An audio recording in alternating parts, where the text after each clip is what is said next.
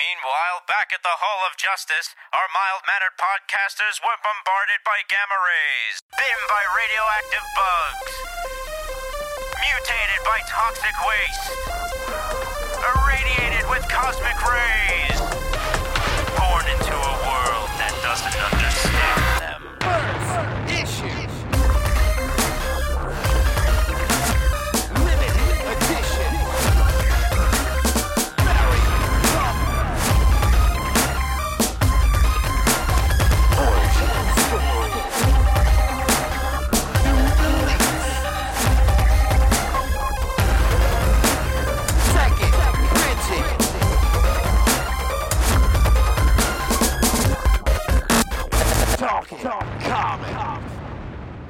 Hello, everybody, and welcome to a special holiday edition of the Talking Comics podcast. Go for it. I'm snuggled up next to a smoldering Yule log with a hot cup of cocoa and Bob Ryer. Well, how do you do? I don't know how we managed that. I guess you got one of those Seth Brundle matter transporters. Hopefully I don't turn into some giant melting insect man. Anyway. Joey Bracino's over there on the bearskin rug. How you doing there, Joey? Oh, I'm celebrating winter solstice today by being naked. Woo. And Melissa Megan, we're gonna go back to that. Melissa Megan is hanging stockings by the chimney with care. How you doing? What up? I was about to ask Joey if he was wearing a shirt, but I thought it'd be inappropriate. But then he went all naked with it. Yeah. Do you have like just a bow tied to it? No, I have a bow, B-O-U-G-H, like a tree bow around my back. What's your favorite? Go ahead, Melissa. I think this is because Joey's been reading so much Wicked and Divine, because I just picked up that holiday edition of Wicked and Divine, and it is like nothing but penis in that. Nothing but peen all day. Shafts out. Is all it now? over the place. It's like page 3. Shaft City. Shaft City. This is the naughty Christmas edition. This is the naughty I was Christmas going to say, edition this of is Talking on the Comics. naughty list. Smoldering. Yep. We're all smoldering tonight. We are roaring and smoldering. Rip roaring. So here's the deal. Arr. Why are we coming at you? Are you a pirate all of a sudden? It's Christmas. Yar! It's Christmas Yar. Day. Now, if this is the Flying Spaghetti Monster Christmas, dressing like a pirate, completely appropriate. What does he sound like? The Flying Spaghetti Monster. He's like, woo. Sure, because he's a Pastafarian. Okay. The reason that we even have this podcast today is because we just wanted to give something. I did recommend it because I wanted to give our listeners a little something extra on this holiday of holidays. However you choose to celebrate the holiday season, we wish you all well. Hope that you're safe, hope that you're warm, and that you're hanging out with some loved ones. We are going to talk to you a little bit about comics, and we're also going to give you a Star Wars: The Last Jedi, this tiny ass little nothing movie that they made on like a shoestring budget that came out last week. There will be no non-spoiler section. What? It's going to be like an hour-long podcast. We're just going to get right into it. Mm-hmm. So, barely be warned, says I. Darth Vader is Luke's father. Oh, God. So, how's everybody enjoying their Christmas? Today is my first official day of holiday break. Nice. So, Hey! Cheers! And you've been working your ass off, too. I have been. I heard about that. The holidays are rough in the salon. Ooh, I can imagine everybody getting their Christmas hair done. Yeah, it's just like a daily panic mode. Ugh. But I got a lot of wine, so thanks. That's perfect. Thanks, everybody. Nice. Yeah. Do you have Fancy. one open in front of you as we speak? I do. I'm on wine number 2 tonight. Excellent. And that is I'm always up for recommendations. What do you got? I don't remember. It's upstairs. Oh, it's a good one. Must be pretty good then. I don't know. All right. Let's do this. We're burning Yule log over here. Let's what do we want to do first? Let's talk about a couple books. Let's just go around and see if we can mention a couple things that we've been reading over the past few weeks. I would like Joey to start. Okay, sorry, I had to pull up the book. So I read the Wicked and Divine holiday special that Melissa brought up before with all the penises in it. It was great. It's like, happy holidays, penis. Really rad. It was pretty hot. It was pretty hot. It fills in the gaps. Whose was it? Whose penis was it? Okay, it was, well, let me put it this way. There's a couple of them, right? There's a lot, yeah. There's a lot. There's a lot of action. It's basically like it fills in the gaps of a lot of the romances and storylines that came up in the first 20, 30 issues of the main series. Relationships like Ball and Inara and see his? Spoiler alert. Is it just like a walking stick, like a pimp game? Was that meant to be a pun? Was that a purposeful pun? Oh gosh, this is awful. Go ahead, Joe. Keep going. I want to hear more about it. You also learn a lot about Lucifer as well, who obviously gets taken out of the book early on. I was pretty bummed by that. But we get a little bit of background on her too, which is pretty awesome. It's always fun. I always like these one shots. They always fill in the gaps. They're always cool, and you love the characters, so it was really fun. It was not the holiday special that I thought it was going to be, which was like the Pantheon celebrating like the pagan holidays of their godships. No, but it was just like penis and sexy time, and I was like, okay. The other book I read was Assassinistas from IDW. I almost got that. Tell me about it. It was awesome. Okay, so I brought it up a few months ago when the that Black Crown Pub Quarterly came out. It's part of that new Shelley Bond imprint over at IDW that I talked about on our Best Of show this week, despite not actually nominating IDW. I don't know why that happened. Anyway, this one's by Tini Howard and Gilbert Hernandez. It's basically like, it's like Kill Bill meets something with mercenaries doing assassinations. Wow. It's like this Grindhouse comic. It's really cool. So you got our three characters, Charlotte, Octavia, and Rosalind, and they are these assassinistas, and that was then. And now they are semi-retired. Charlotte has a family. Octavia has a kid in college, and she's struggling to pay tuition, and we don't know where Roz is. So balancing that, like, then and now, how cool they used to be as these assassinistas and what their life is like now. It's very interesting, very cool. And obviously Gilbert Hernandez is just, like, one of the best in the business. So it's really cool to see his work as well, mixed with Tini Howard's story. So, yeah, Assassinistas was really cool. I'm really digging this Black Crown Pub stuff. Combine that with Kid Lobotomy we read a couple of weeks ago too. Like, some really cool stuff coming out of that corner of IDW. But yeah, that's really all I've been able to read over the last few weeks. I still have to, really dig deep into all the nomination stuff. But yeah, that's me. All right. Awesome. Thank you very much. That Assassinista sounds really cool. It's really cool. Nice. Okay, let's go around the room, spinning around. It landed on Melissa. Yo, I'm still thinking let's get some energy up in here. Wicked and Divine filling in all the gaps. Filling in the gaps. That's the pun? Is that the pun you were talking about? That's the pun I was talking about. Oh, now that you say it, I see what you did there. They're filling in the gaps. This is the I don't think I've ever seen so many gaps filled in a comic book before. Wow. I don't. Wow. Seriously, how long's Joey been telling me to go back and read Wicked and the Vine? And this is the one that I decided to pick up. And I was like, whoa. No wonder he's having such a good time with this book. I might as well. You know what? Before we move on to Melissa, I might as well jump in now. I've actually been rereading all of The Wicked and the Divine for the awards show, and I'm up to like issue 31. Yeah, dude, I'm getting there. I'm like right there. So I'm nearing the finish line. I'm just about to crack the second hardcover, Joey. So we're getting there. boy. Yeah. Oh boy. Oh boy. Oh boy. There's some really good stuff in there. I mean, we'll talk about it a lot more when we do the award show, but it's been a hell of a ride, to say the least. Going back to the beginning and learning all about the characters again, and just kind of staying in that world and taking it all in.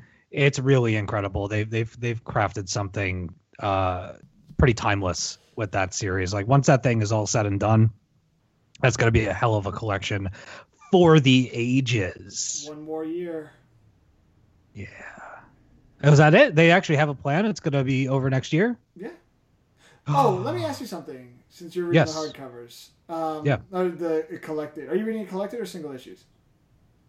I've read the 2 hardcovers, okay. And now I'm reading the trades and digital single issues. So you don't get the letters that Gillen writes every issue, right? He writes a little note to fans every issue.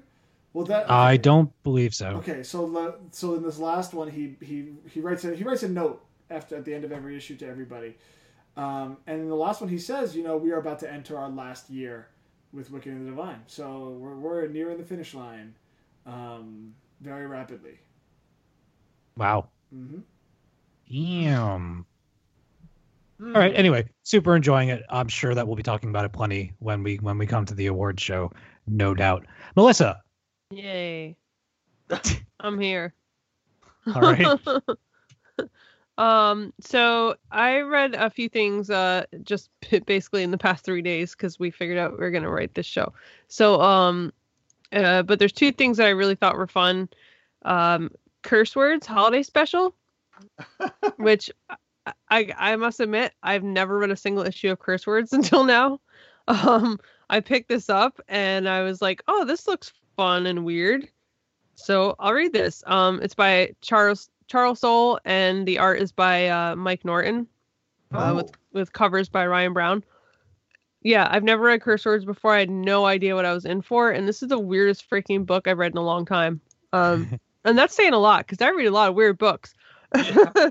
But no, it's I guess so. This is gonna sound weird because I'm just realizing that there's like 2 volumes of this out, so I'm gonna go back and start reading this book now because I want to know more about these characters. Yeah. It's a place called the Whole World, spelled Hole. And you've got all kinds of weird characters here, wizard, all kinds of magical weird. I don't even know what the hell these people are. They're weird. All kinds of strange things. And they're celebrating a holiday called the Meat, which is MEAT. Oh. The Okay. Meat. And it gets meaty real quick. Like, I'm sure there's people listening to this who have been reading this book, so they're familiar with these characters. I don't know these characters, but there's some kind of creepy looking Santa creature that rolls up with like a bag full of random parts of meat from different creatures and things that he's collected, dumps it on the floor, and then this cool looking fairy woman sort of thing starts doing magic on them and puts them together and creates some kind of weird thing out of it, a living creature out of it, that she names Jane. Why not? Yeah, and they basically, the idea of this holiday is, I guess they bring this thing to life, all these weird magic people, and they send it out into the wild. And it's this insane looking creature with like 4 giant eyeballs and spots all over it and wings and like weird insect legs and long hair and antlers. It's really strange. They send it out into the world, and then the game is that they all have to go out and hunt this thing down and catch it. And Aww. yeah, it's really Sad messed up. for poor Jane. It is a really messed up, sad game. Let's see, and whoever finds her gets something called the meat seat, and gets to sit next to the king and gain his favor. So you have all these weird magic creatures that are out hunting this thing, and they find it, and then they have to go back to the castle and hang with the big guy, and they all get rewards. And this is just the weirdest fucking book I've ever read. And it's a holiday special. It's a holiday special. I guess it's their holiday. I guess meat is their holiday. Yeah. It's their holiday. Like they're all wearing. The funny thing is, all these weird people are wearing. The king especially is wearing like his ugly sweater, like his ugly holiday sweater. Oh, that's right. So and they, Jane ends up kind of being like holiday dinner feast. It's just, it's really really strange. It's really hard to explain this book, but it's so fun that I'm definitely going to go back and read Curse Words now because I don't know these characters, but they've got my attention. They're really crazy. I mean, it's complete insanity, and the artwork is insane too. It's just like it's just color everywhere and like weird. The panels are kind of in these like zigzag shaped things all over the place. It's complete insanity. And Mike Norton's usually very detailed too. Is that the same here? It is. It's gorgeous. It's gorgeous. It's not. I say gorgeous very loosely. It's not pretty artwork. It's very messy. A lot of like goo and guts and weird stuff going on. Nice. Yeah, but it's super fun. And yeah, there's obviously these characters like obviously have just tons of personality. So I want to know more about these people. I don't know what Whole World is, but I want to know now. I actually picked up the first trade of that during, I think, the Black Friday sales and stuff. I haven't read it yet, but it sounds pretty ridiculous. Yeah, it's pretty ridiculous, but it's also tons of fun. So, and I don't read a lot of fun stuff, I guess. But it's fun stuff with goo. So that's a good thing. So speaking of not fun, the other thing I read was Coyotes #2, Mm-hmm. which is not fun, but it's one of the most incredible books I've read in many years. Like, I think I'm so in love with this book. I think Joey, especially, like, you need to be reading this. This book is just beautiful. It's beautiful. And I spoke about it. I don't remember. It's been a couple episodes since I've been on now, I think.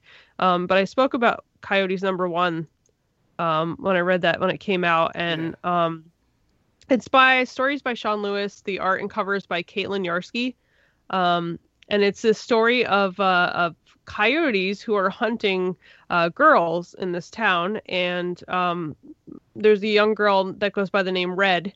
And she finds her way. Her older sister is hunted by these coyotes and traumatically, and she finds her way to a group called Lady Victorias, which are these women who are sort of hiding out in a train station, and they party and they have fun to not let the fear of the coyotes bring them down, and to kind of like prove that they're enjoying life no matter what. And then they go out and they try to save other women and be badasses generally. Oh. But it's in issue #2, if you guys are reading this, Red, there's an officer who is trying to solve a murder. He finds a bunch. I think that's how issue #1 starts out. He finds a bunch of a room full of people that have been brutally murdered, and he's trying to work on this case, and that brings him to Red, our little tiny assassin, and he meets the coyotes for the first time, and the coyotes are men, basically, and this is not a spoiler because this is cleared up, I think, pretty early in issue #1. These coyotes are men who are being like transformed somehow with with bits of skin from some kind of magical werewolf. And I don't know who the bad guys are that are behind this, but they're essentially like doing this on purpose to have these men like hunt down women. There's a big theme going on in this book. Yes, if you can't figure that out right now, there's a big theme going on in this book of predatory behavior, of women kind of trying to assert themselves and hold on to their power in a place where they're being brutally taken apart. This book is so powerful. I just love it so much. It's packed full of culture. There's like all these women in this group that are from kind of different places. They're all in the Southwest. There's some of these women who are obviously came from like Native American groups. There's some of these women here who seem to be from Mexican backgrounds. Lots of culture in here. Lots of really really interesting characters. All the women in this group are just like, I just want to know all of their stories. And the artwork is just like blows me away. This artwork is absolutely beautiful. After all that, you have to give us all the particulars. What company? Oh, it's Image. Okay, and by what do you mean by writer author? Oh, sorry, I thought I said that already. It's written by Sean Lewis, and the art and covers are by Caitlin Yarsky. Gotcha. I just want to throw it in there one more time. Yeah, no, it's only on issue number 2, but seriously, guys, I'm totally in love with this series. Like, I am absolutely in love with this book. It's brutal, it's gorgeous, and it's like there's so much weight behind this story. I love it so much. Yeah, it sounds very important and a lot of fun too. And sometimes you guys have to read this. Yeah, I've read it. It's kind of hard to talk about it after you talked about it, though. I read the first issue too, and I really enjoyed it. But you just have this like passion that I just can't match right now. Yeah, there's no. Yeah. I mean, the first issue I read, I thought, man, this thing just gets me fired up, and the second one is not it hasn't slowed down a bit. That's awesome. All right. That's awesome. Glad to know you're enjoying it. Definitely gonna pick it up. I just want to say before you move on from this, okay? If you guys don't believe me, the issue number 2 of this book, the cover has a picture of one of these young girls, and she's holding up the head of a murdered coyote, the dismembered head, and she's got his eyeball pulled out of his socket, and she's holding it in front of her eye with a big smile on her face. Like, it's an incredible cover. Tell your friends. It's incredible. Read it to your children. Yeah. Very cool. That's good. It's always nice to have a new book to get super duper excited about. That's awesome. Yes. Very, very, very cool. Putting many stars next to the title. I will be checking that out too. It's cool. It's definitely it's got a lot of cool ideas going for it. From what I gleaned from when I read it. Okay. Bob, why don't you regale us with a few comic tales? I'll be quick because we are trying to be quick. Paper Girl 16. Holy cow! This issue is completely action-packed and so dense with plot details that go back to the beginning of this series as it all starts to pull together, and a cliffhanger that is just one of the best they've done, and that's pretty amazing, 18 issues into this. Batman 36 continues the great Tom King run. Clayman on art. It's an exploration of the Batman-Superman relationship, and Batman 37 will have a double date between Bruce and Selina and Clark and Lois, and that's all I need to say about that, I think. just so much fun. Did you read this one, Steve? 36? I thought it was amazing. That run has just been so good. I loved the kind of the mirroring but different angles of respect coming from both of the heroes about Batman talking about Superman and vice versa. Some really, really heartfelt stuff in there, and kind of breaking down of superheroes, the kind that I really like, and both of them knowing how they've been on opposite ends for so many years and whatever, having them have this kind of like silent mutual respect for one another at this private part of them that just really holds the other in such high regard was really touching and really cool. Yeah, my favorite is they're about to meet, the four of them, and so there's this page where it's eight panels, 4 aside, Batman and Selina on one side, Superman, Lois on the other, and as we get to the final panel, of course, Selina and Bruce are in the elevator shaft, Clark and Lois are in the elevator, and each of them say, meaning Bruce and Clark, he's a better man than I am. Yeah. That's great stuff. That's how you do those characters. Mm-hmm. Yeah, well, it's a really nice love letter to both of those characters for sure. Yeah, and next issue is the double date, which I can't wait. Yeah. It apparently takes place at some sort of cosplay convention. No. Yeah. Oh, I think I saw something like a whole bunch of Mr. Miracles show up. Yeah, there's a whole preview. It's somewhere around. I saw like a Mr. Miracle flash mob or something. Absolutely. Going to jump in quickly. I read the first issue of the new Barbarella from Dynamite by Mike Carey. and Keenan Urar. It is mature audiences.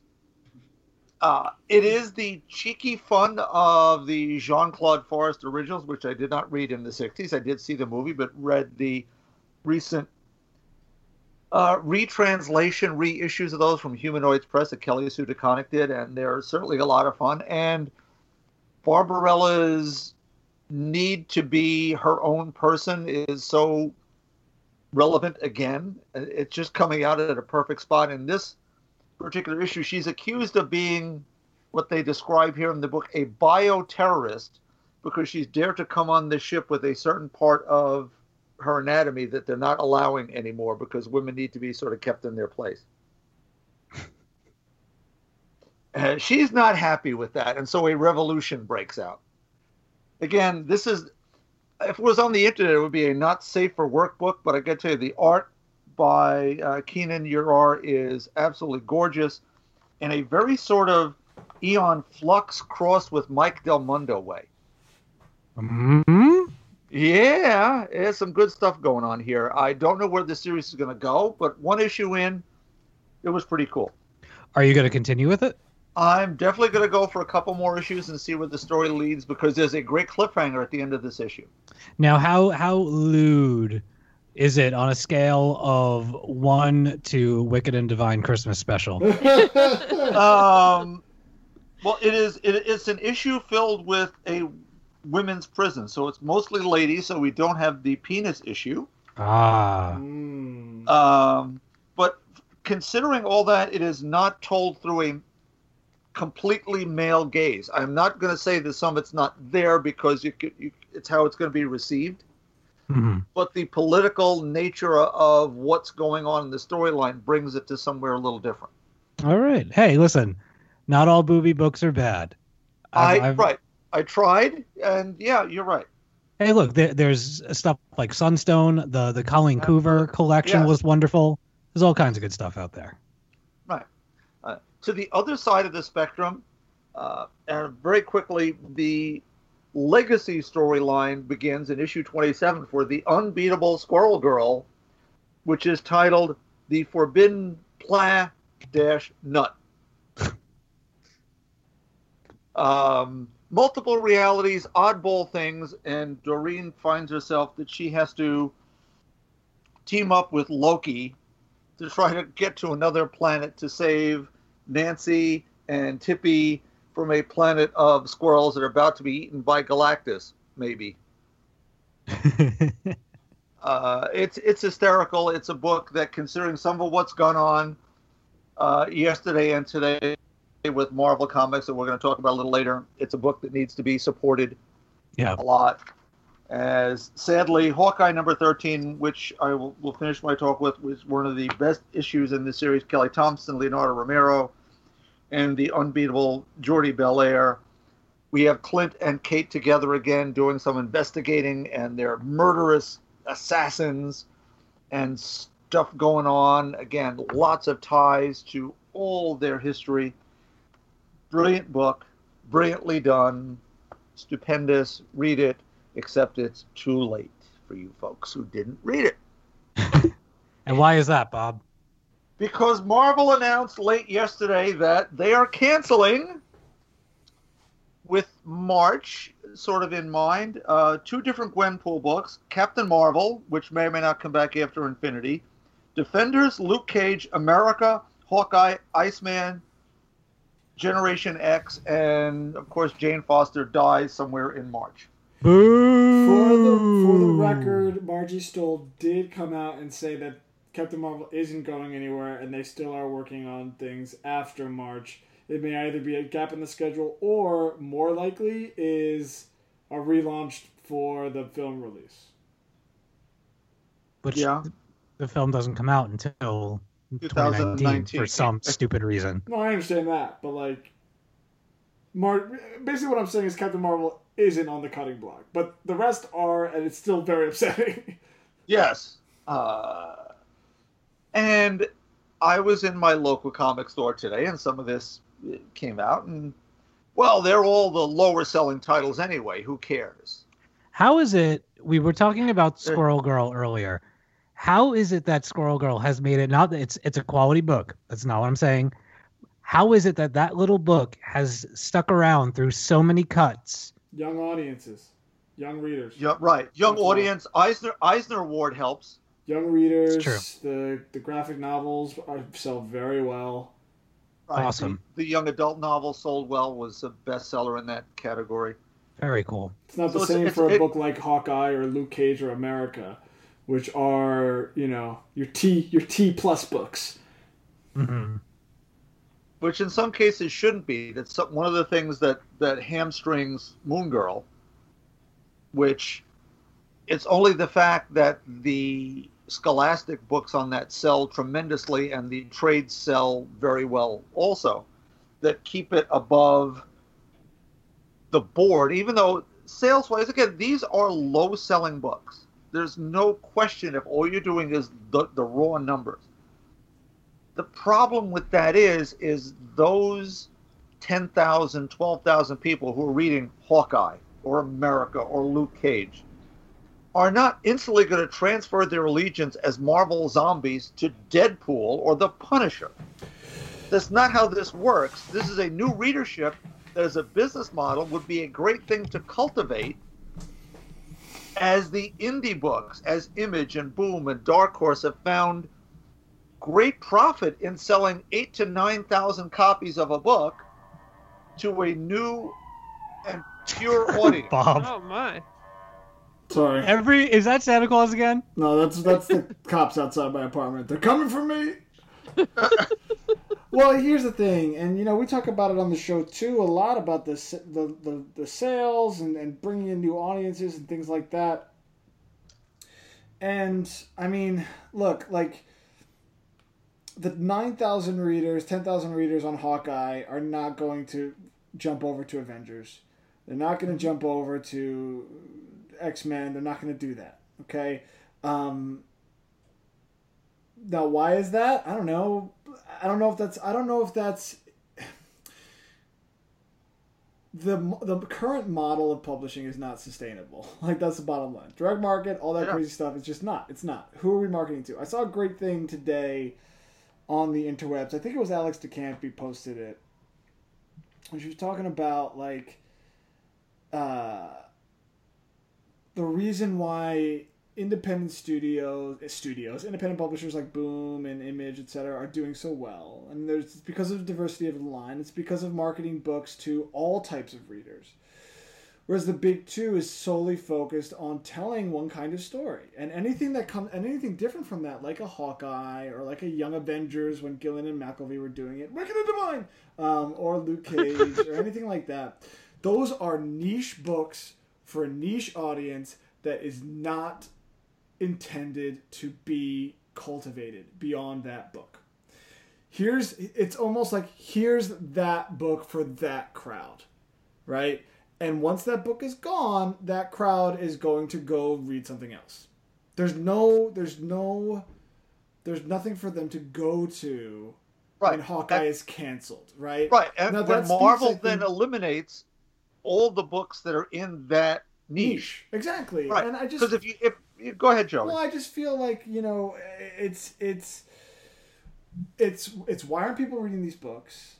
Especially given the critical acclaim, especially given how good they are as stories, as people who read these books. We can say, like, these books are amazing. Hawkeye's getting 1,000 nominations on our nomination show because it is fantastic.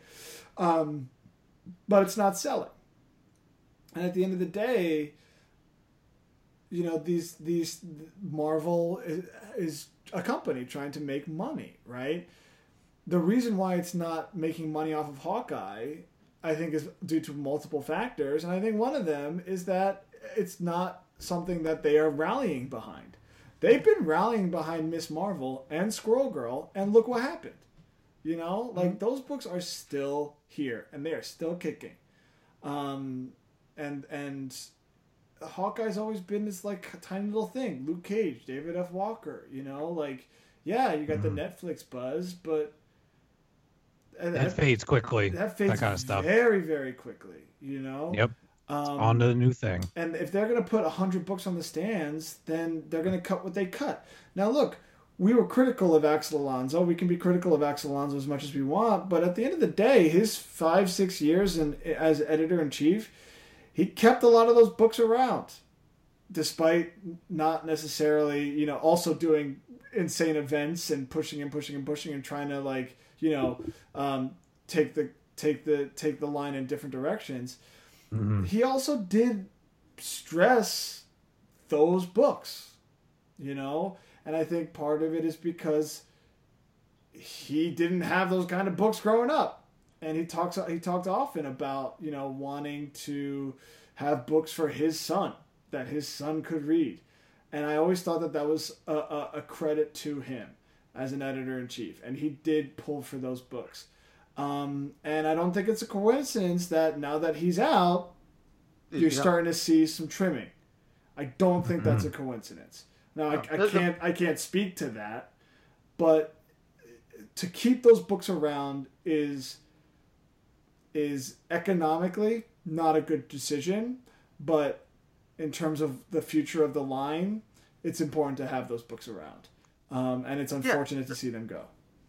Right, because the exchange is going to be more. We'll have 4 Avengers titles a month, and 4 X-Men or more, because you'll have Jean Grey in the mix, and there'll be more Wolverines as he comes back. And now the money coming in is going to be so centered on those big books and those events again, that's the real problem. There were real Marvel readers from the old days who sampled those oddball things, and some didn't last forever, but some turned into big things like, I don't know, the new X-Men when it came out, because that book had been canceled and in reprints for years. Right. So here are diverse books that were given a shot and held on to for a while. And yes, did any of them individually really break out? Well, Thor, but that's coming from a slightly different place. Again, some of these books are selling in different marketplaces.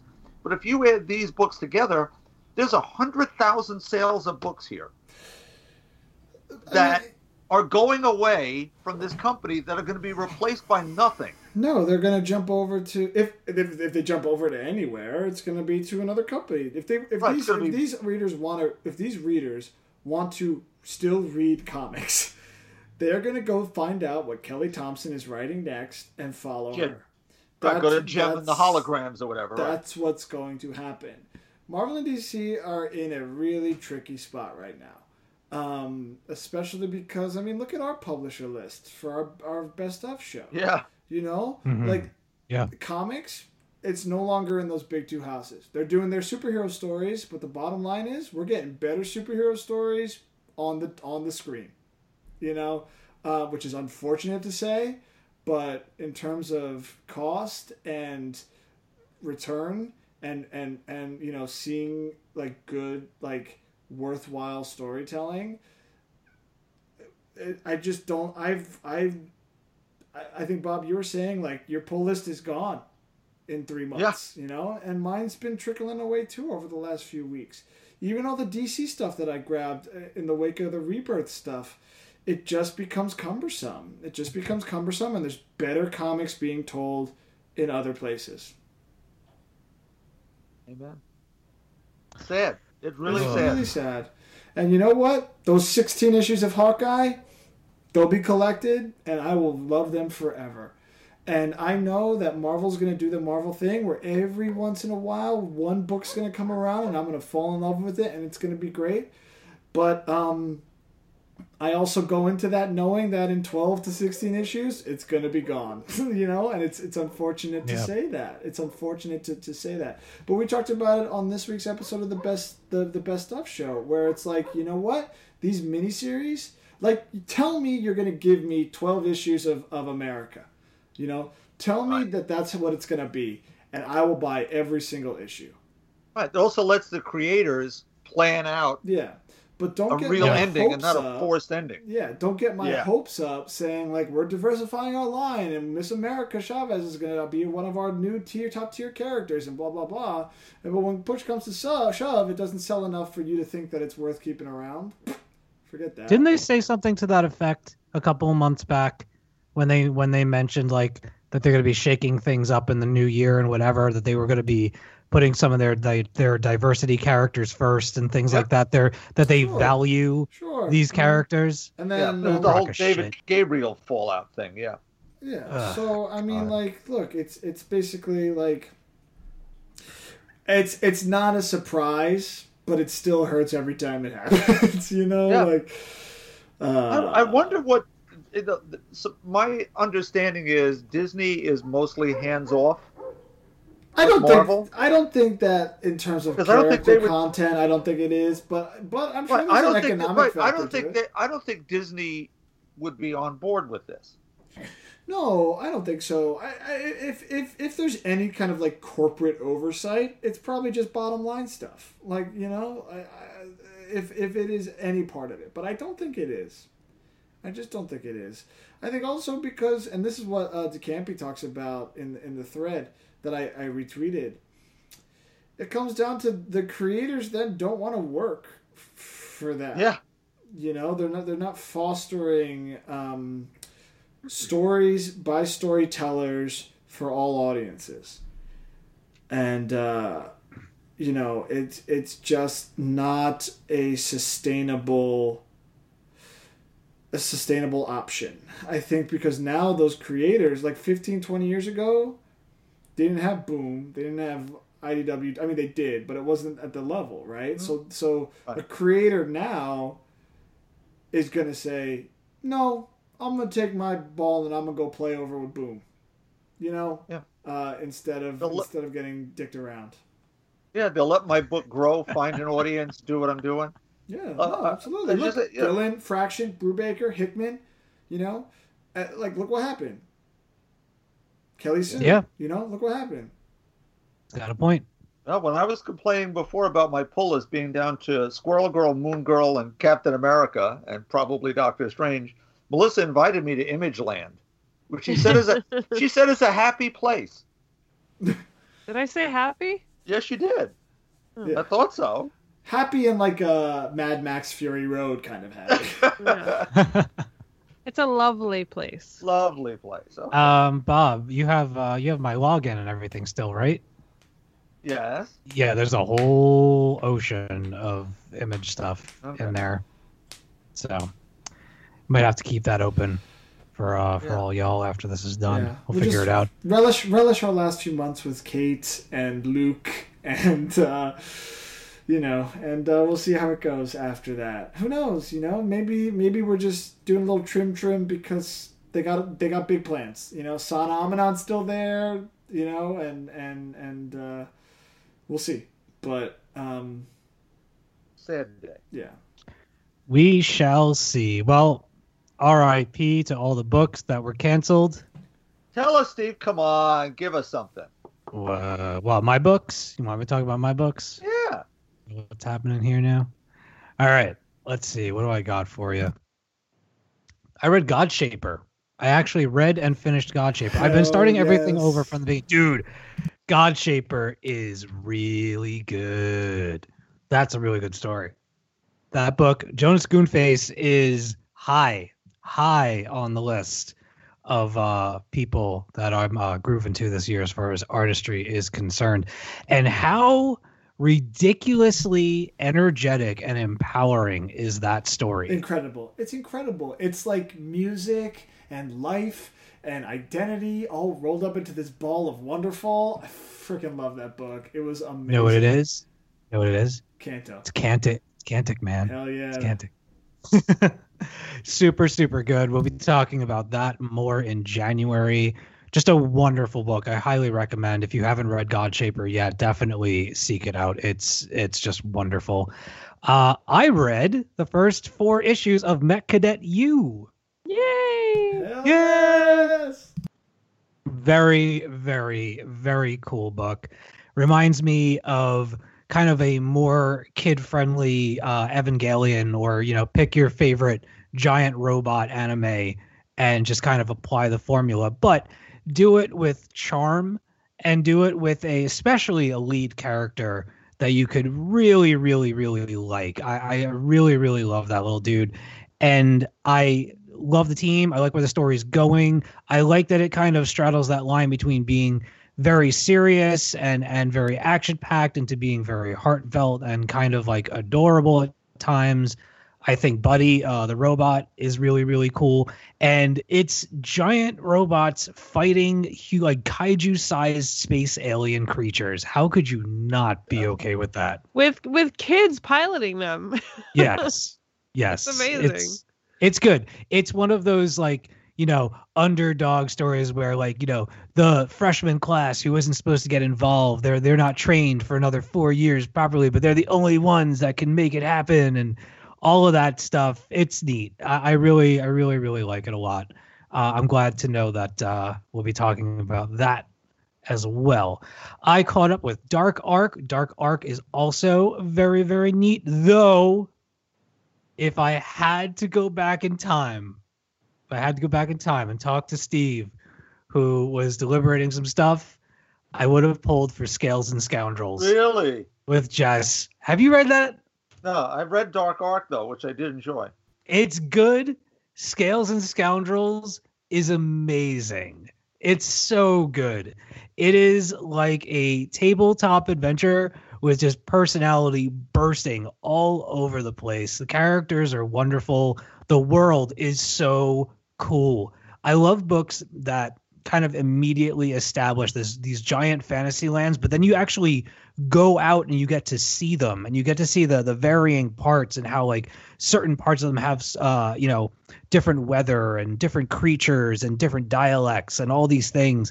And it's a very kid friendly book, which is also kind of a breath of fresh air, dealing with like all the high fantasy stuff, but dealing with it from like a PG to PG-13 kind of thing. The lead character is really brash and ridiculous and is hiding a deep, dark secret that I feel like I already know what it is. And it's really cool. And it's one of those books that when you read it, or at least when I read it, it put a huge smile on my face. So really kind of wish that I had read that before we had done all of our talks, because I might have had a little bit more steam for it. It's a wonderful, wonderful book. I caught up with the newest issue of Mr. Miracle. Read it. Just read it. I know it's on the list there somewhere. Read it. Runaways is incredible. Newest issue was amazing. They're still doing getting the band back together, but doing it with so much attention to the series that came out before this, and tying up loose ends while introducing new things. And just all the beats are there. Everything about that book. I was a little shaky on the first issue, but everything after that has just been wonderful. So happy to have that back. It's excellent. I hope that it sticks around and it's not one of those books where we get 12 of them and then it's done because like the show hiatus or whatever. Let's see. And by the Runaways show on Hulu is fantastic. I know changes are kind of hard to get used to. I'm really enjoying the changes. I'm really enjoying getting to know the pride and the parents and all of that stuff.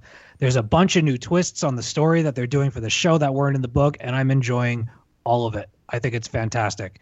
The Gifted's really cool too. We've been watching that as well. Let me see. I talked about Wicked and the Divine earlier. Whoa, that book is just awesome. I think that's it. For me. I have a couple other things on here, but I'm going to save them for when we come back in the new year, because they deserve more chats than I have in me right now. All right, so there you go. There's your little comic book talk for this special podcast. If anybody has any objections, speak now or forever hold your peace. Otherwise, we're going to talk about Star Wars: The Last Jedi.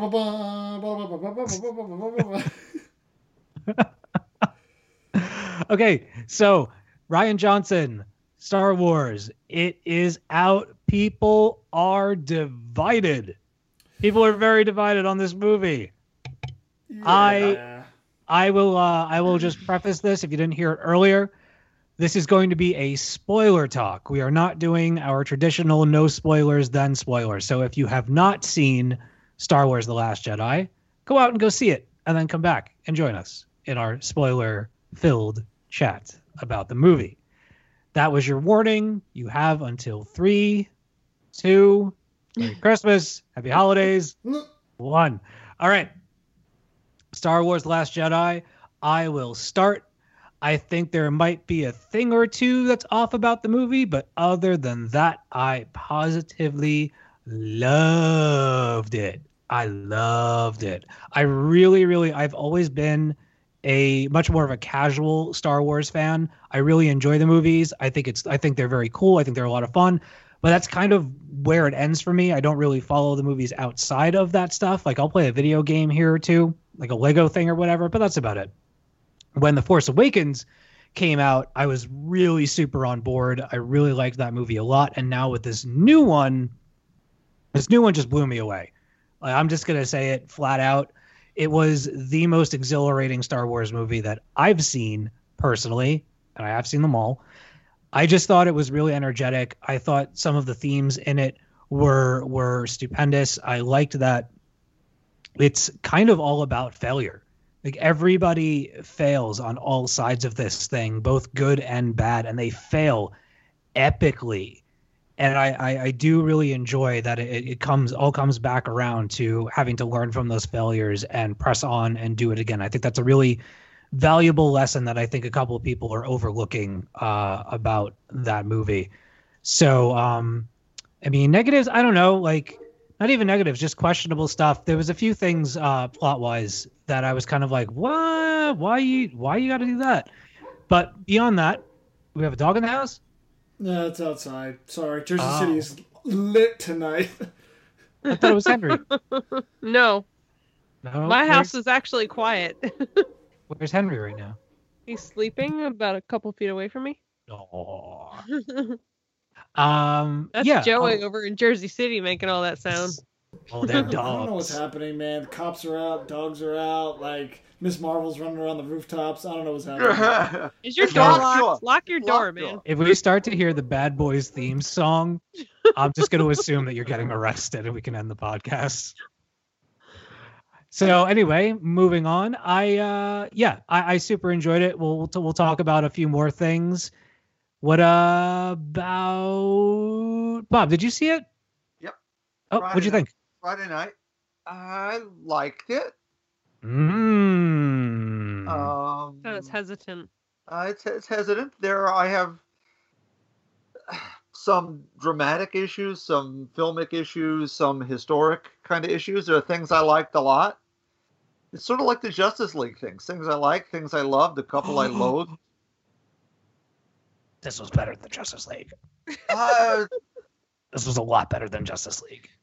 I don't know. Not for me. If you put The Last Jedi on par with Justice League, we are done. No, it's a stylish film. And it has some really good things going for it. But we are looking at, since we are completely spoiler-free, one assumes, based on what we've had so far, that these 3 trilogies are the Skywalker family saga. Not anymore.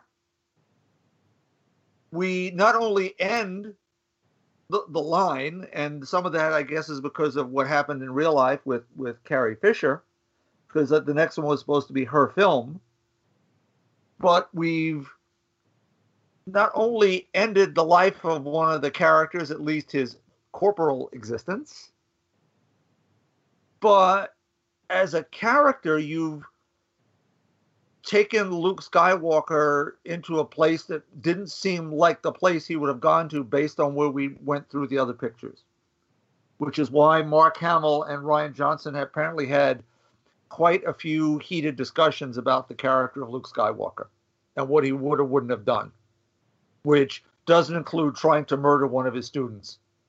I'm saying, no matter what he did. This is a guy who found good in Darth Vader, and he was willing to slice the head off of Kylo Ren, which he kind of deserves. He changed his mind at the last second. Come on. Yeah, okay.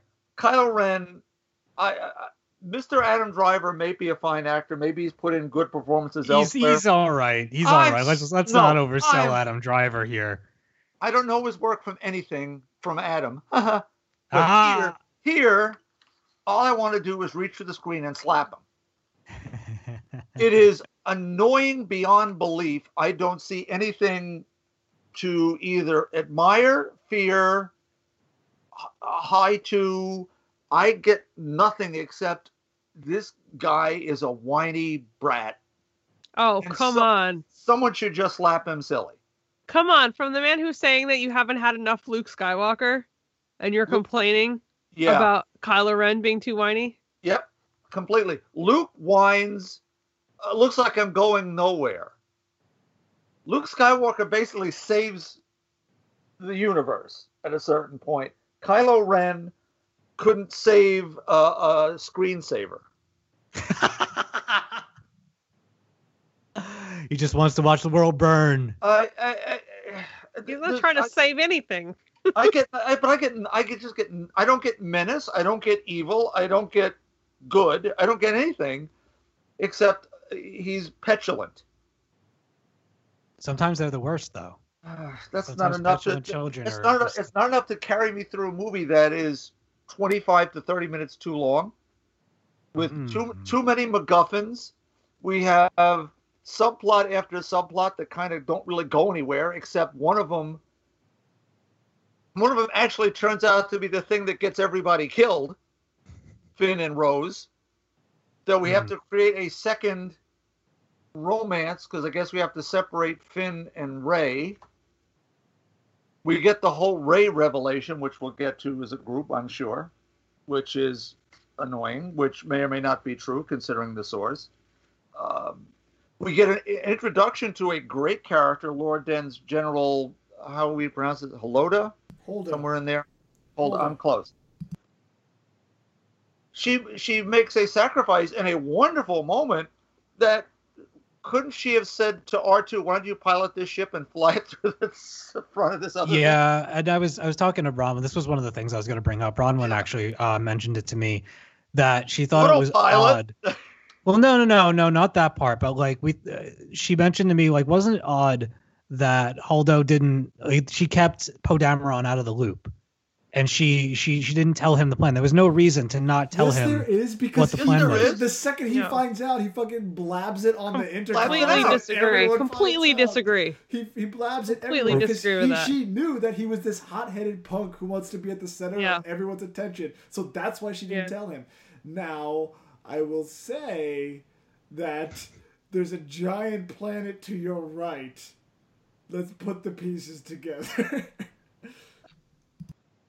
Not to mention the fact that moments before he was demoted for his bad behavior. Right. Why would she tell him anything? It's not her. She's not her job to tell him what the hell is going on. It's his job to pay attention and listen. He wants to be a center of attention. Look, my qualms with the film, I wouldn't put it on Justice League level, but I am surprised by the kind of articles that I'm seeing that are like, Empire or Last Jedi, which is the best? And I'm just like, that seems like a lot.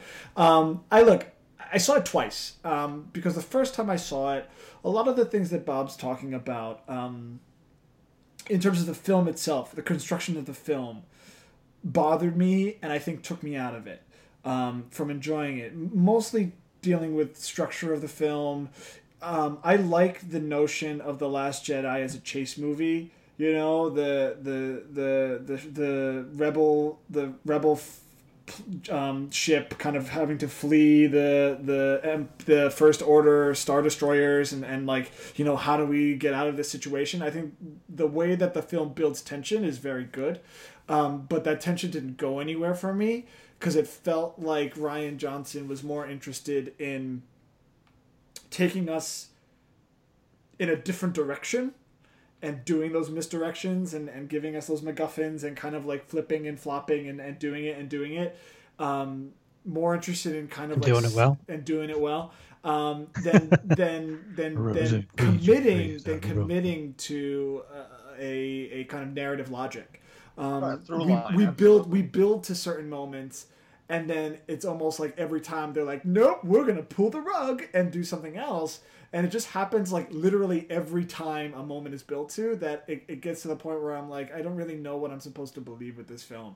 That isn't to say the subversion of all the Star Wars mythos things, like the treatment of Skywalker, the Rey reveal, the all of those things, I'm actually all in for. Like, I love when film franchises subvert tropes. Like, Iron Man 3 is one of my top favorite Marvel Cinematic Universe films. And I know that that's not a popular opinion either, but I love that it subverts the tropes. It subverts the expectations in a way, though, that in terms of a film is executed well. And I just didn't feel like Last Jedi as a film was executed well enough for me to buy those subversions the first time. And it took me out of watching the movie in a lot of ways. And just there are logic things that just make no sense, like the final act, right? Like some of the choices that are made just don't make sense.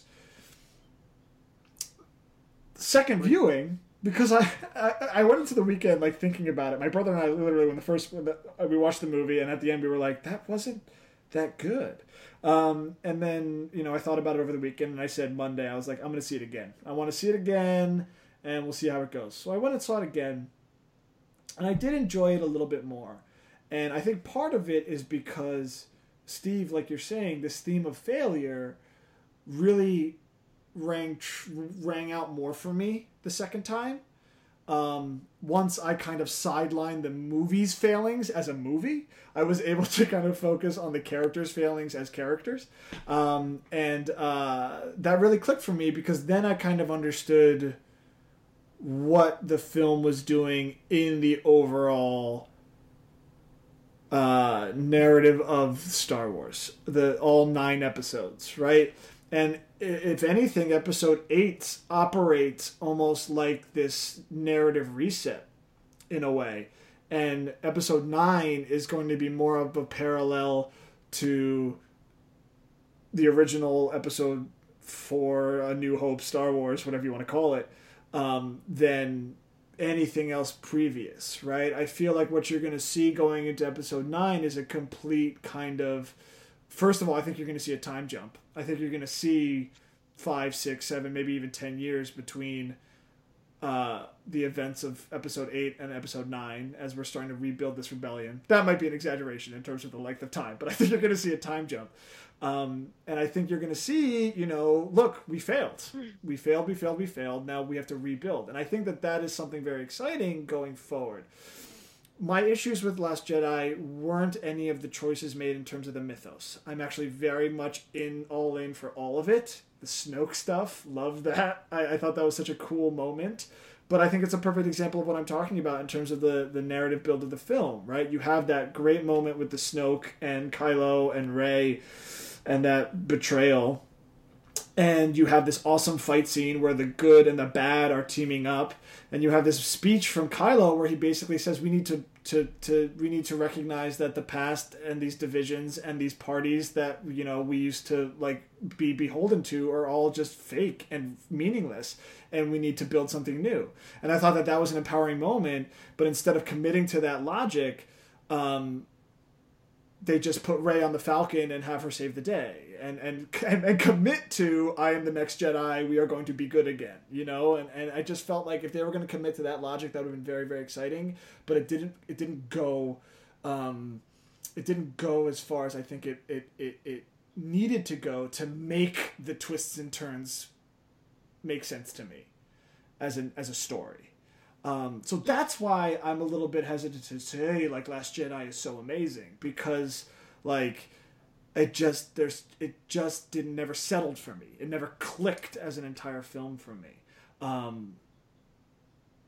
I love the characters and I love the franchise, but to say that Last Jedi is this incredible film, it never was that for me, if that makes sense. I just want to say, before I go into all my thoughts about this, directly address what you just said, Joey. That scene for me was the most exciting moment of the film. And I think I actually like audibly made a sound because I was so excited in that moment. I love it. And I remember feeling a little bit disappointed when that moment ended to realize that like there was going to be not really a follow through on that logic. Right. But I also realized immediately after that this is Star Wars, and I don't know that expecting more than kind of like a battle of good versus evil is really appropriate in this universe. But like there's the idea. There's a lot of lovely complexities going on here, but I don't think I don't know that expecting that like a complete overhaul of what this universe is about, which at its base, which is essentially good versus evil, I think that's a little too much to expect. The entire narrative of the film, though, suggests that. The way that Luke Skywalker dismisses Rey and the lightsaber, the way that Kylo Ren and Rey are connecting over the course of the film, the Benicio del Toro moment on the frickin' plane when he's like, oh, look, they were selling the weapons to the good guys and the bad guys, right? Like everything about the movie builds to that moment. And instead of committing to that moment, they go to, let's have our inverted Hoth battle with the AT-ATs and the Salt and the Crystal Wolves, and Rey. Because it's freaking Star Wars. I understand and that's what Star Wars is about. I absolutely understand They're trying to have it both ways. They're trying to have it both ways. Yeah. And what that does is it builds up a narrative tension and it builds up a narrative arc, and then instead of committing it falls back onto it. And in that sense, I just couldn't get behind it. The word for me isn't that like I hated the movie or that like I didn't like it or whatever. It was just more of a sense of dissatisfaction with the film. And that doesn't mean I didn't like it. Like, it just means that there were some things that I just wasn't satisfied with in terms of like it working as a movie. I still freaking love Star Wars. Like, that's not true anymore. I'm not one of these people that's like, protest this film. Like, I don't understand that. I don't understand that logic. And the people that are criticizing the movie because like of what it does to certain characters and and like whatever, like they're going to tell the story that they're going to tell. But if I'm looking at it like a film, and a film that builds to a climax, it never got to a moment that like I was like, yes, like every time I got to like, they took it away from me, and it just never really landed for me.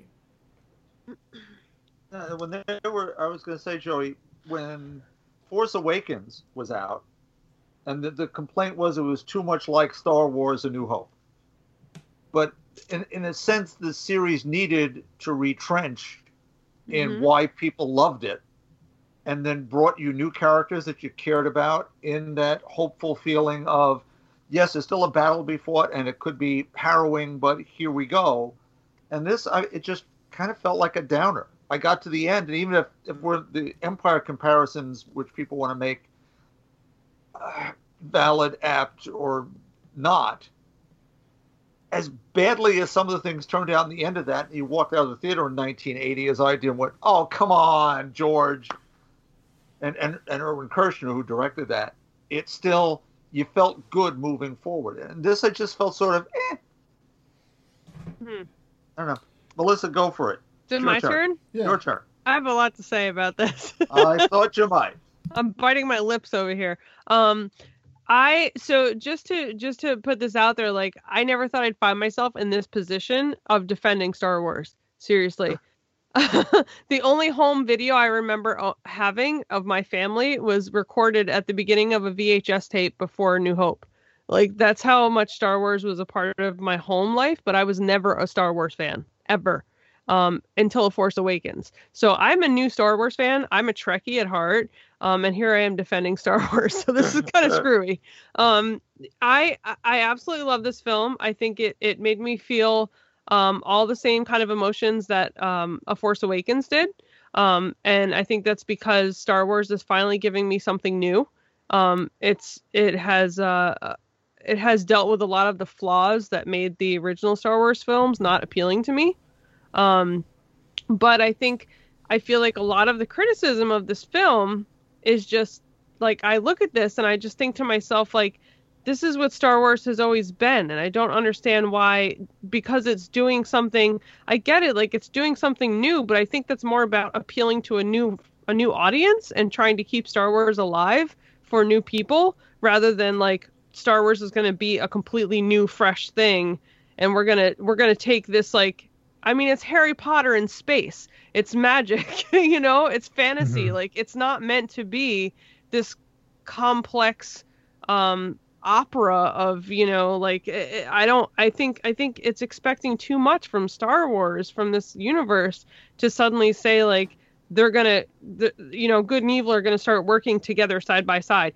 Even though, like I said, I was so excited. I said yes in the middle of the movie when I saw Rey and Kylo Ren stand next to each other and decide to fight together. I thought that was so fucking exciting. But it's not what this universe is about. And like, I don't know where would you take a story like Star Wars from there? Like, where?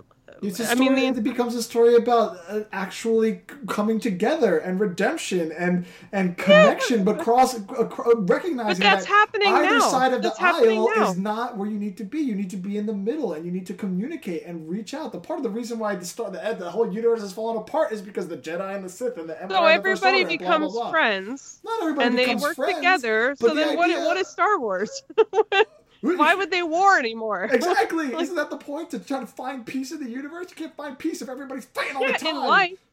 In life, not in a fantasy epic. Like, I don't know. I thought there was so much fantastic about this, and the things that, I love the idea of setting up this, this idea of a new generation coming in. I see a lot of people kind of complaining about the ending of this film. To me, the ending in my brain is that little boy standing there with the broom in his hand. And I was like, this is fantastic. Like, they're telling us that like, there's a new generation growing out of this place, and like, and the hope's not dying. It's just being reborn in new people.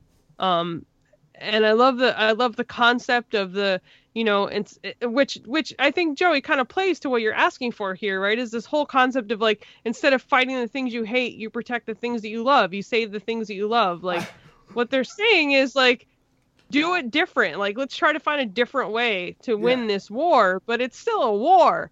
And it's still like, you're not going to have like the good guys and the bad guys holding hands all the time and coming together. Like, yeah, absolutely. I love, like, this is what I'm saying. Like, that subversion and those ideas, I loved it. I love the promise of what Episode 9 can be about. I think that like you're talking about with the ending and the introduction, like burning down the past. I am all in for that. Give me the ladies. Give me the ladies running the universe. Give me Rose. Give me all. Like, I am all in. I am one. Rose like, was awesome, by the way. Rose was so fun. I do wish that Rose and Paige weren't sisters. I do wish that they had been like lovers. I would have totally been all in for that. But like when they were sisters, I was like, okay, I'll take it. But I am all in for everything. My issues aren't with where the Star Wars mythos is. Like, that's not me. Like, I'm not saying, like, this movie sucks because it's not my Star Wars. Like, I don't understand that criticism. And I never understand that criticism. It's the same thing with all the Marvel movies, right? Like, it's like, you make a good movie, I will be in for it. I just did not feel like the first time, a little bit less the second time, but still there were just some flaws about the film as a film that just kind of took me out of it. And just didn't land for me. Sure. Which again. Sure, but have you ever seen a Star Wars film that didn't have flaws? Have you ever seen a Star Wars film? Like, I've never. Oh, well, okay. Every Star Wars film I've ever seen has had flaws that took me out of it. Sure, absolutely. But I think that then to have me sit there for then, like, as Bob said, like, 2 hours and 35 minutes, like, to put me through this. And I think the thing that really... I find myself now being dissatisfied with films that are like almost there. Like it's like that moment is so good, but then they walk it back, and I always think like they're walking it back because it's the safe choice or like that kind of thing. And it's just it's just that feeling of dissatisfaction is where I'm at. Look, I liked it. It's a good movie. I liked it.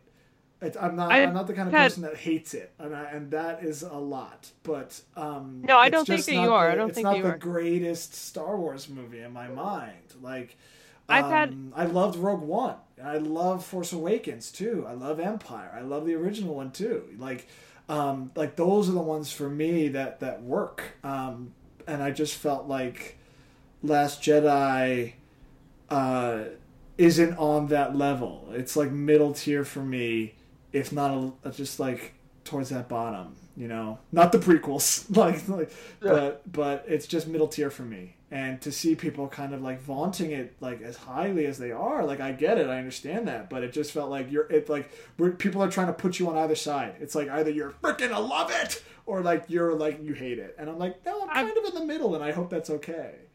No, I'm totally not trying to do that. And I think at the heart of this,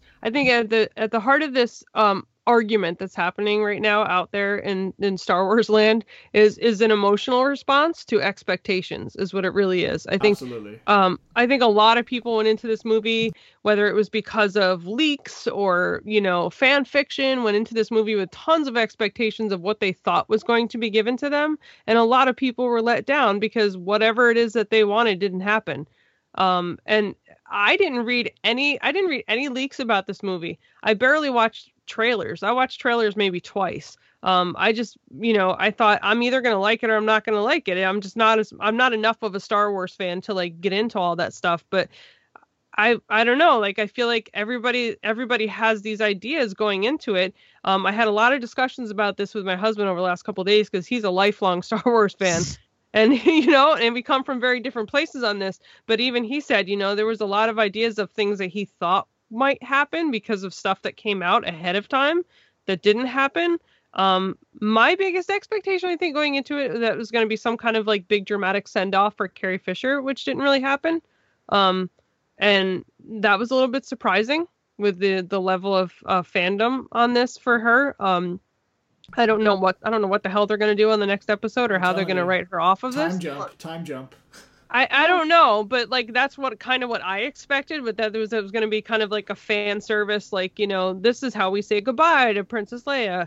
And that didn't happen. A quick thing to have done, honestly, I don't think it would have been so hard to manipulate, was to change out Laura Dern's character and her sacrifice, and make that having been Leia doing that. There were multiple opportunities here. My least with it. I was like, let her have her movie. My least favorite moment in this was actually General Organa floating herself back to the ship with the Force. Space Leia. That was my least favorite moment. Yo, in this I cannot film. believe that you tweeted that out the other day. Well, I'm sorry, but I thought it was ridiculous. Ridiculous or not, for somebody ridiculous. that's so vigilant about spoilers, and then I saw that coming from you, I was shocked. Well, because it's a garbage moment in the film. I mean, yeah, it's not like it doesn't say really anything about where she is or isn't. I mean, that's just, she's still there, like that's, I don't know. Like there was no real progress for the character that I expected, considering the fact that she can't come back, like. I thought that there was going to be more progress for that. I actually really enjoyed the fact that Luke wasn't actually there for the fight. I was nervous about seeing old man Luke hold up a lightsaber battle with these new kids. Lightsaber battles have changed drastically since Luke was doing lightsabers. And, I didn't want to see that. I didn't want to see that kind of like, we can make this old man look like these guys do, and do the same thing. His Chuck Norris like dye job on his beard and his hair when he came back. I didn't catch on at all. Like I was totally clueless until the last moment that he wasn't actually there. I totally didn't catch on. I was like, this mother effer had the time to give himself a little beard trim and I'm a hairstylist, and I didn't notice the new haircut. Before saving the universe, he did that just for men brush in his beard before he came out to save the universe. No, he wasn't there for his projection. I'll just wrap it up by saying, some of my favorite things were, I loved all of the new character development for Poe. I think Poe is like a character that everybody loves so much. Nope. Okay, whatever, Steve. Keep going. I love Poe, and I love to see more development for him and to learn more about him. I'm totally fine with Rose falling for Finn and the kiss. I have no opposition to that whatsoever. I think that's totally natural for that kind of situation. She obviously she made it very clear from the beginning she was infatuated with him. For her, yes. Yeah. I thought you meant for the two of them together going forward. No. I mean, I think it's totally natural for her. Like, she was infatuated with him, and then they went through a traumatic experience together. I would want to give somebody a kiss too if I was in that situation. And I think I love seeing the humor in this film. I have to say, like, I think with the lack of Han Solo, who personally for me is the one character that I would have held on to from the old films, but I think with him not being there anymore, they needed to fill in that comic relief somewhere. And I think this film did a great job of that.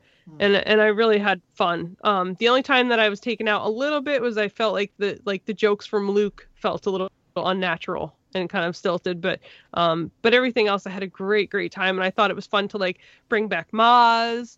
Like, there were so many little moments in this that were just like, that just made me feel super excited again about Star Wars. And Rogue One's been my favorite Star Wars film so far, and this one's pretty close for me. Like, it's a pretty close run, I have to say. I found Rey way more exciting in this one than I did in Force Awakens, and I was so excited about her in Force Awakens that I decided to call myself a Star Wars fan. So, yeah, I'm with you, man. A house divided. That is what we are. Rogue One is your favorite Star Wars movie? It still is. Yeah. I really like Rogue One. The more I watch Rogue One, like I cry at Rogue One. And other than Rey catching the lightsaber in Force Awakens, pulling it out of the snow, spoilers, other than that moment, I did not cry in any other Star Wars film except for Rogue One. Rogue One makes me cry. Like, the way that movie talks about rebellion and heroism and tenacity and follows through on it.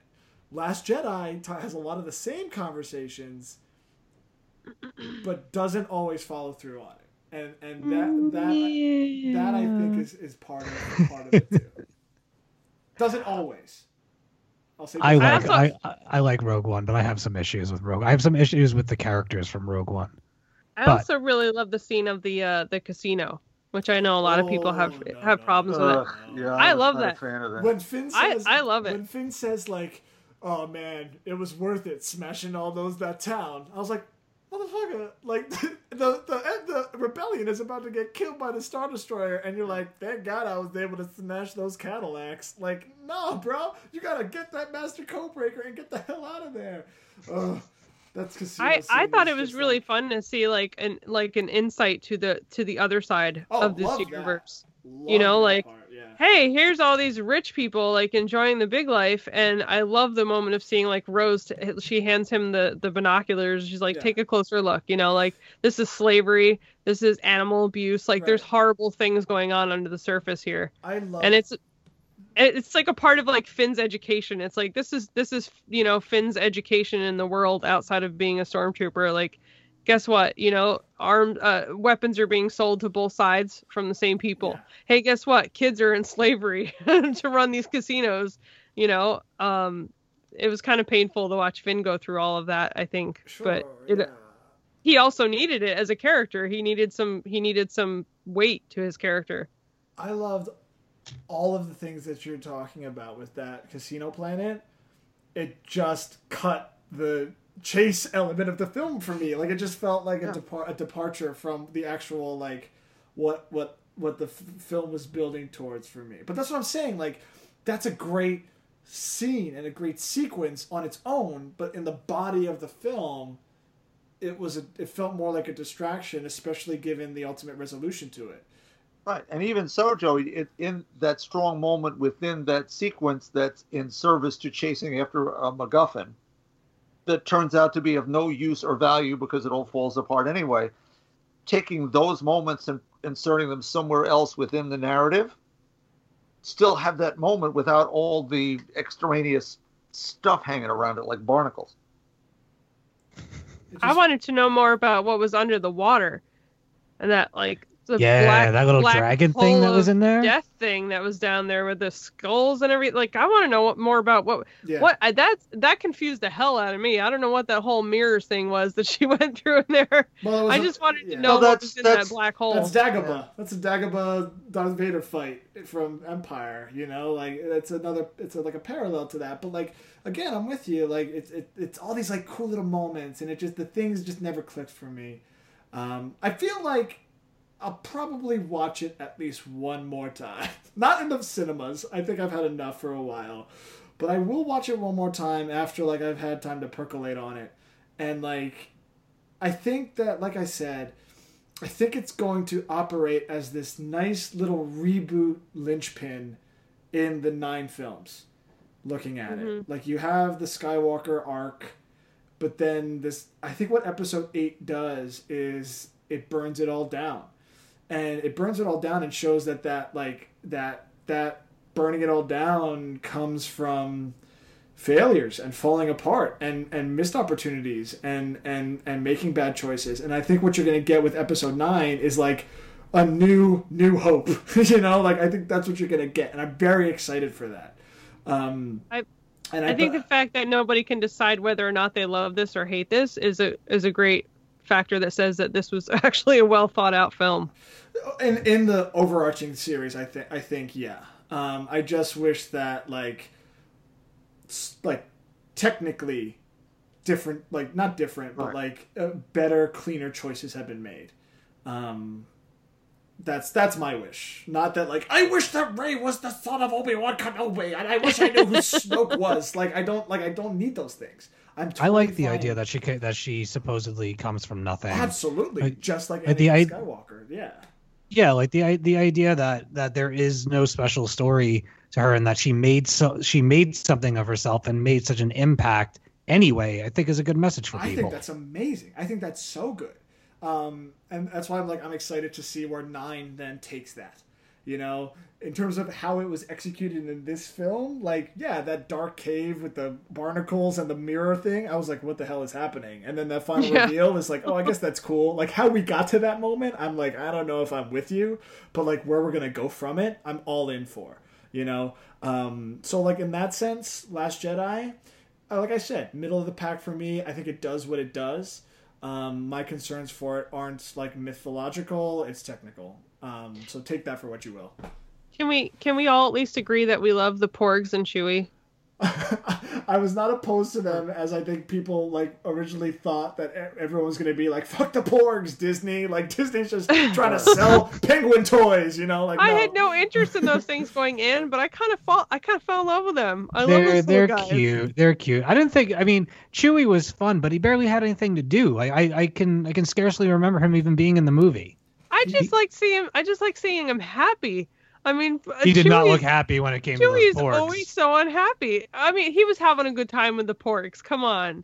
I don't know. He seemed pretty aggravated with them. Yeah. But he was letting them ride around in the Millennium Falcon. Melissa, as we've already decided with your view of dystopian image as happy, your definition of Chewie's happiness might be a little different. Well, last time we saw Chewie, he was crying over the death of Han Solo. So to see him hanging out in the Falcon with a couple of cute little bird things, like, to me, that's happy. Like hamster penguins, get it right. Whatever they are, hamster puffins. They're adorable. And as a vegetarian, I thought the scene of watching them making him feel guilty about eating them was hilarious. He totally sorry. ate it though off screen. Just yes. Okay, all right. I'm calling this thing. Are we okay? Are we all right with moving on from Star Wars? Jedi. See Last Jedi at least twice. I think everybody needs to. What? Bob has. Go ahead, Joey. Yeah. I said just see Last Jedi at least twice. I think everybody needs to, whether you love it or you're on the fence, just see it at least twice, and I think you'll be okay. That's what I'll say. All right. Admiral Holdo takes hair in Star Wars to the next level. Thank you, Admiral Holdo, for that.